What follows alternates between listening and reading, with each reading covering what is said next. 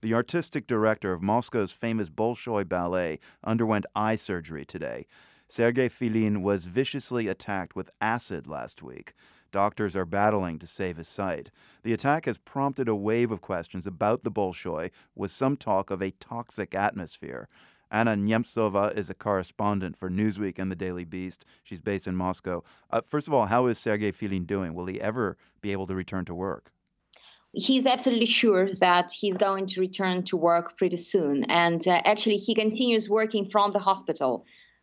His troupe keep telling him that he should not worry, that they will dance even better to make him happy. Now, he was attacked by a man late at night as he returned home from a performance last week. What's the latest on the investigation into who might have done this? There are several versions the investigators are looking into. There is one version that somebody might have been angry with him for not giving a part in a ballet. And of course, big money is involved.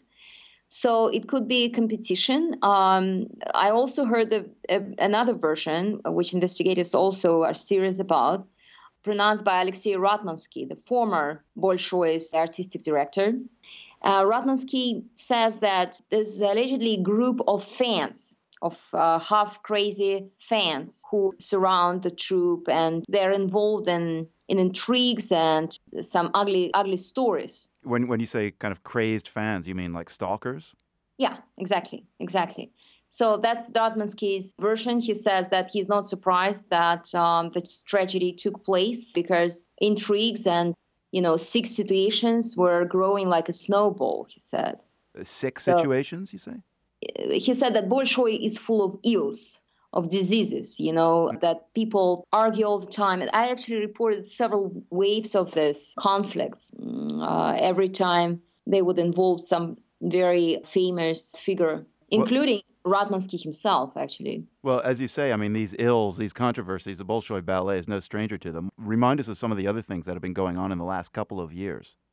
You might remember the story about Anastasia Volodkova. Foreign press called her the fattest ballerina, or Russia's fattest ballerina. But actually, she claims she was the victim of Bolshoi's management, who were involved in big scams, corruption deals. And that's from her words, right? I Mm-hmm. talked to Anastasia a lot, and she said that to get rid of her, she would not agree to certain deals that involved money. She didn't want to be involved in any corruption. And in my last interview with her, she actually said that her partners were threatened with knives when they approached their houses. And she received threats on the phone, just the way Sergei Filin had received these threats a few months ago. Has he said anything to the press about who he thinks is behind this attack? Yes, he has no doubt that the attack was ordered by somebody from the theater. What's happening to ballet in Russia? I mean, would these stories, this horrible attack with acid and all the mix-up and the toxic atmosphere, would this have ever happened in communist Soviet Union? I mean, has ballet just lost its once seeming revered status in Russia?